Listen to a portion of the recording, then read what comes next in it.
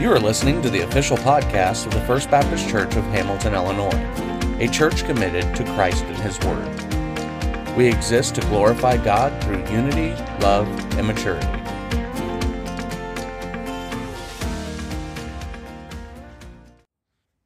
It's Ecclesiastes 6, and we'll be reading verses 1 through 9. Please follow along as I read. There is an evil that I have seen under the sun, and it lies heavy on mankind. A man to whom God gives wealth, possessions, and honor, so that he lacks nothing of all that he desires, yet God does not give him power to enjoy them, but a stranger enjoys them. This is vanity. It is a grievous evil. If a man fathers 100 children and lives many years, so that the days of his years are many, but his soul is not satisfied with life's good things, and he also has no burial, I say that a stillborn child is better off than he. For it comes in vanity and goes in darkness, and in darkness its name is covered. Moreover, it has not seen the sun or known anything, yet it finds rest rather than he. Even though he should live 1,000 years twice over, yet enjoy no good, do not all go to the one place. All the toil of man is for his mouth, yet his appetite is not satisfied. For what advantage has the wise man over the fool, and what does the poor man have who knows how to conduct himself before the living? Better is the sight of the eyes than the wandering of the appetite. This also is vanity, and a striving after the wind. Amen. Does anybody know why we say amen after we pray or read Scripture? It comes from the Greek word of amen, which means the truth. So there's a little fun fact for you this morning. Today marks our halfway point through Ecclesiastes. Who knew it was going to take us the majority of a year to get there? I thought it would be a good idea to give a summary of where we're at. And so far, the preacher, or Kohelet as he's called in Hebrew, has told us that all is hevel, which is vanity, a mist, a vapor, an idol. He has written to us about indulgence and everything from food to money to indulgence of work. He has told us there's a time for every matter, from being born to dying, from weeping to laughing, from love to hate, and from war to peace. He has reminded us that we are dust, and to dust we shall return. Our mortality. Or a couple weeks ago, like dirt, like I called everybody. As many of you have continuously reminded me. It was good. Yeah, it was good. See? He has reminded us to fear God, to guard ourselves against the vanity of wealth and honor, essentially to remember our place in the grand scheme of things. Remember from our first week, fear God and keep His commandments, for this is the whole of man. In multiple places we've read about money and toiling many times over. In fact, we could say he's a bit obsessive about these matters. However, if you remember, repetition is something to take note of when we see it in Scripture. Sometimes we see emphasis and repetition to get the point across, much akin to beating the proverbial dead horse. Other times we see repetition and glance past it because we think something along the lines of, oh no, he's on about it again. But when we do that, we can miss an entirely different emphasis than what he had stated before. So we would do well to keep our eyes sharply focused as we study. Right off the bat, we find him saying, there's an evil that I've seen under the sun, and it lies heavy on mankind, a man to whom God gives wealth, possessions, and honor, so that he lacks nothing of all that he desires, yet does not give him power to enjoy them, but a stranger enjoys them. This is vanity, it is a grievous evil. Now, if you've been keenly observant, you may notice that he calls this evil, but not just evil, a grievous evil. It's sickening to him.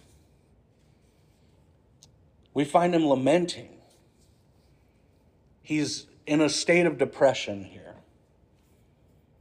How coincidental that all the wealth, possessions, and honor are unable to be enjoyed by him. We know from the first chapter that he had it all, but never found joy. Chapter 6 is one of the darkest chapters in the Bible.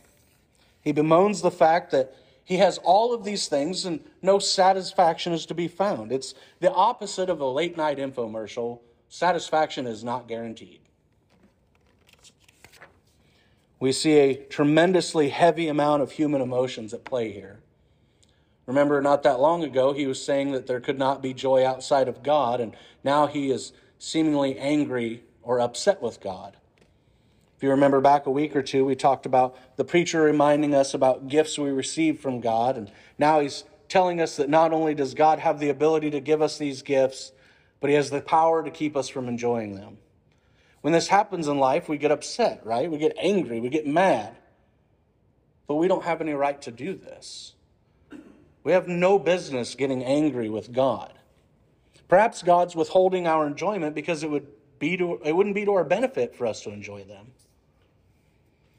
Remember, God sees the big picture where our scope is limited in view. Maybe God, in his providential care, knows since it's our nature to idolize things that maybe we would idolize the gifts over the gift giver.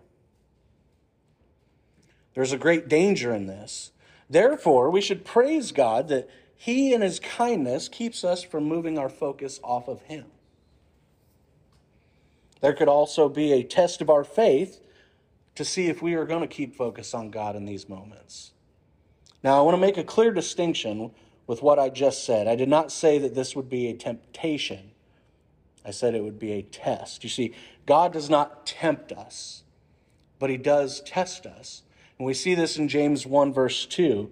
Count it all joy, my brothers, when you meet trials of various kinds. For you know that the testing of your faith produces steadfastness, and let steadfastness have its full effect, that you may be perfect and complete, lacking in nothing. Now, I'm sure at this point, questions have popped into your mind, perhaps along the lines of, well, why would God do that? Why would he give us something but not give us the ability to enjoy it? That seems rather cruel, right? But you see, what God is doing is pointing out our emptiness. He's exposing our need for him. When you have it all and still feel empty, God has just exposed your emptiness and only he can fill it. This is the only place that satisfaction is guaranteed. He compares this line of thought of all of this toil and no enjoyment in a dark way.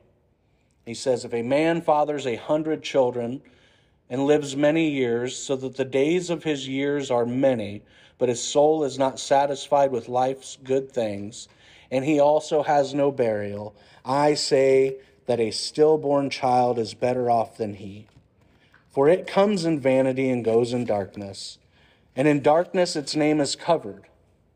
Moreover, it has not seen the sun or known anything, yet it finds rest rather than he.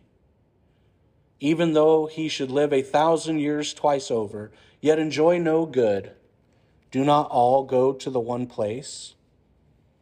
Whew. We see his emptiness. He's essentially saying it's better to have never been born. How many times have you heard that or even maybe said that? Man, things are so bad, it would have been better if I wasn't born. I mean, I know growing up, I stomped up to my mom and dad and I said, I wish I was never born. This is exactly what he's saying, but in much darker terms. He's telling us the reality of a broken world. We often do not understand that reality of what sin has done to this world and how badly it has corrupted us. When we do not have the gospel of Jesus Christ to rest on, this is the position we find ourselves in. That it would have been better if we had never been born. Think about that. One commentator says of this, remember when the preacher says all of this, he is leaving God out of it for the moment. He is thinking mainly in terms of life under the sun, but not in terms of life after death, and all the promises God has made about the coming of his kingdom. This life is not all there is. Jesus proved that when he died and rose again, bringing the light of the resurrection out of the darkness of the grave. When believers are buried and when they bury their little children, it is always in the sure and certain hope of the resurrection of the dead. And it's true. Every funeral we have as believers, we do it with the hope and anticipation that God will raise us with his Son. And you see, at this moment, the preacher king does not give us the gospel. And you might expect it in this moment because it's very dark. And usually when there's dark and bad, you get hit with the good. You get hit with the good news of Jesus. But he doesn't do that. He offers to us a reality of where the world is currently sitting. If the world as it is does not offer a claim of satisfaction guaranteed, it seems that the appropriate thing to do is to want less out of life. But we in our brokenness and our sin never do that. How do I know this? Just look at the closing verses today. All the toil of man is for his mouth, yet his appetite is not satisfied. For what advantage has the wise man over the fool, and what does the poor man have who knows how to conduct himself before the living? Better is the sight of the eyes than the wandering of the appetite. This also is vanity and a striving after wind. We turn away from our focus on God because our appetite wanders. This comes in many forms, from sexual immorality by lusting, having affairs, etc. It comes by not trusting the Lord our God and taking matters into our own hands. It comes in many forms. Now, you may not know that my favorite book of the New Testament is Hebrews. I love that book, and in Hebrews 10, I found a few verses that really hit me hard when I was studying this week. Hebrews 10:35 through 39 says this: Therefore, do not throw away your confidence, which has a great reward. For you have need of endurance, so that when you have done the will of God, you may receive what is promised. For yet a little while, and the coming one will come and will not delay. But my righteous one shall live by faith. And if he shrinks back, my soul has no pleasure in him. But we are not of those who shrink back and are destroyed, but of those who have faith and preserve their souls. Let us compare against what happens if we do turn back. In my studies this week, I come across this reference, and this reference is talking about Pompeii, when Vesuvius erupted. Almost everybody's heard of this place, where it basically buried everybody, this whole town, in volcanic ash, and their bodies are still in the positions that they died. They've done a lot of excavations there. And this is what it says. It says, quote, a striking example of perpetual dissatisfaction comes from the excavations at the city of Pompeii. When Vesuvius erupted and Pompeii was buried, many people perished with their body shapes, postures, and in some instances, their facial expressions preserved in volcanic ash. One woman's feet were pointed in the direction of the city gate, headed for safety, yet her face was turned back to look at something just beyond the reach of her outstretched hands. She was grasping for a prize, a bag of beautiful pearls. Whether suddenly she remembered that she had left the pearls behind, or else saw that someone else had dropped them as she was running for her life, the woman was frozen in a pose of unattainable desire. End quote. You see, she had been heading to the city gate, trying to escape this volcano, and she thought of some riches, and she turns her body to grab them, and at that moment, her life was over, because she turned her focus from where it should have been, on that city gate. She turned from life to death. We are all tempted to turn from life to death. In other words, to turn from God, which is life, to sin, which is death. This is our wandering appetite, as I previously mentioned. Now, when we look at the whole of today's text, we can look at it as almost comical. Now, I'm not talking about a comical sense of ha-ha, rather a sense of comical that it's so bad it's funny. More along the lines of irony. It's ironic. It reminded me of Dante Alighieri in his poem, The Divine Comedy. As I was studying, I read through the text, which is usually where I start. I read through it, and I thought, well, I'm sure somebody somewhere probably thought this was funny. That's usually where we get this whole divine comedy thing from. And some of you may or may not be familiar with Dante's Divine Comedy, but it is considered one of the greatest works in human literature. It is an imaginative vision of the afterlife with a medieval worldview as it existed in the Western Church by the 14th century.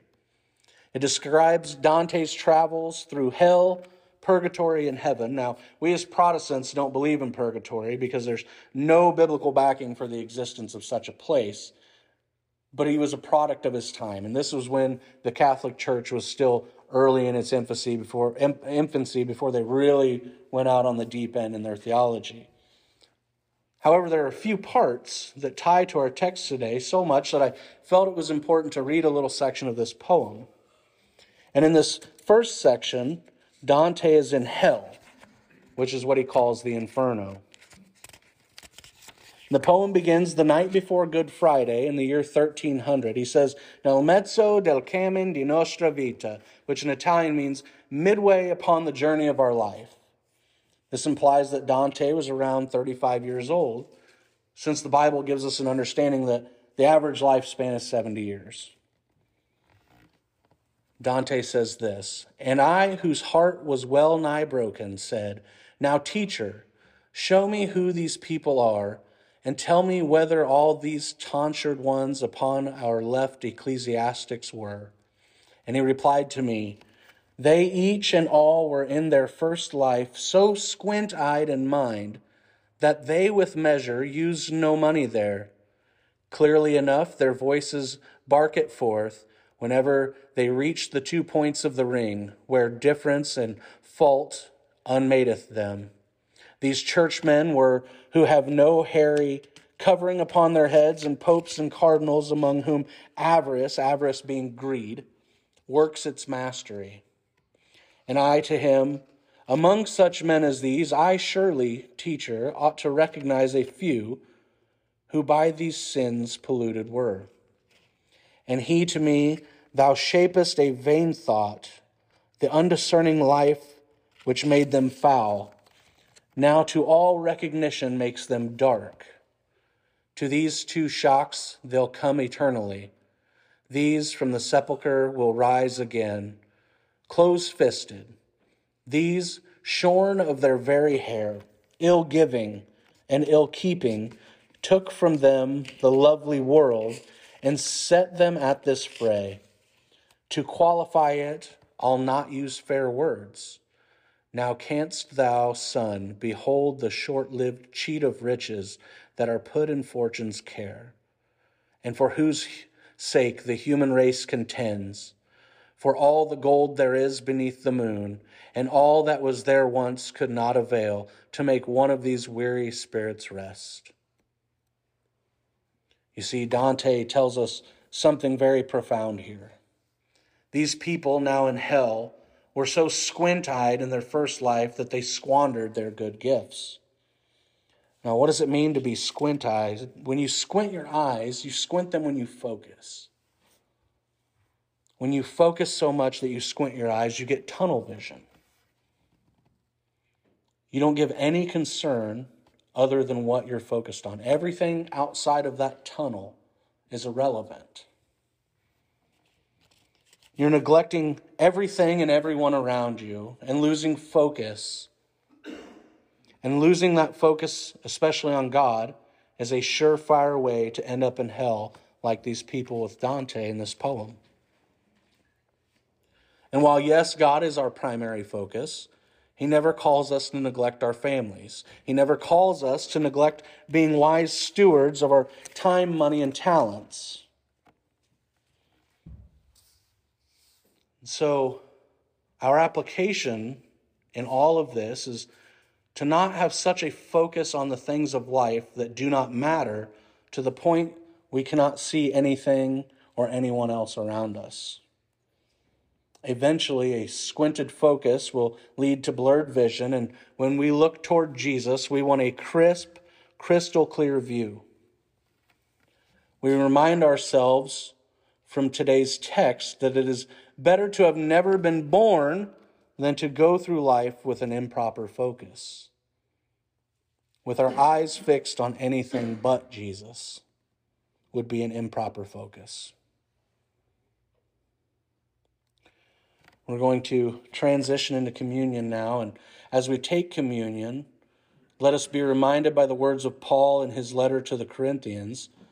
It's 1 Corinthians 11:26 through 29. It says, "For as often as you eat this bread and drink the cup, you proclaim the Lord's death until He comes. Whoever therefore eats the bread or drinks the cup of the Lord in an unworthy manner will be guilty concerning the body and blood of the Lord. Let a person examine himself then, and so eat of the bread and drink of the cup. For anyone who eats and drinks without discerning the body eats and drinks judgment on himself." We do this in remembrance of our Lord. If we are remembering Him, our focus is on Him. I'm going to pray for us, and then we'll take communion and conclude today's service with our final song. Let's pray. Father, as we take communion and sing our final song of worship, let us be reminded of the truth that Christ is ours and we are His. Let us have a clear view that although you may not give us what we want, you have given us all that we need in your Son, Jesus. Give us a clear and correct focus on Jesus, that we remember His sacrifice always. And it is His name we pray. Amen. Thank you for listening to the official podcast of the First Baptist Church of Hamilton, Illinois. If you have questions about today's message, please reach out to us via our website at www.fbcofhamilton.com.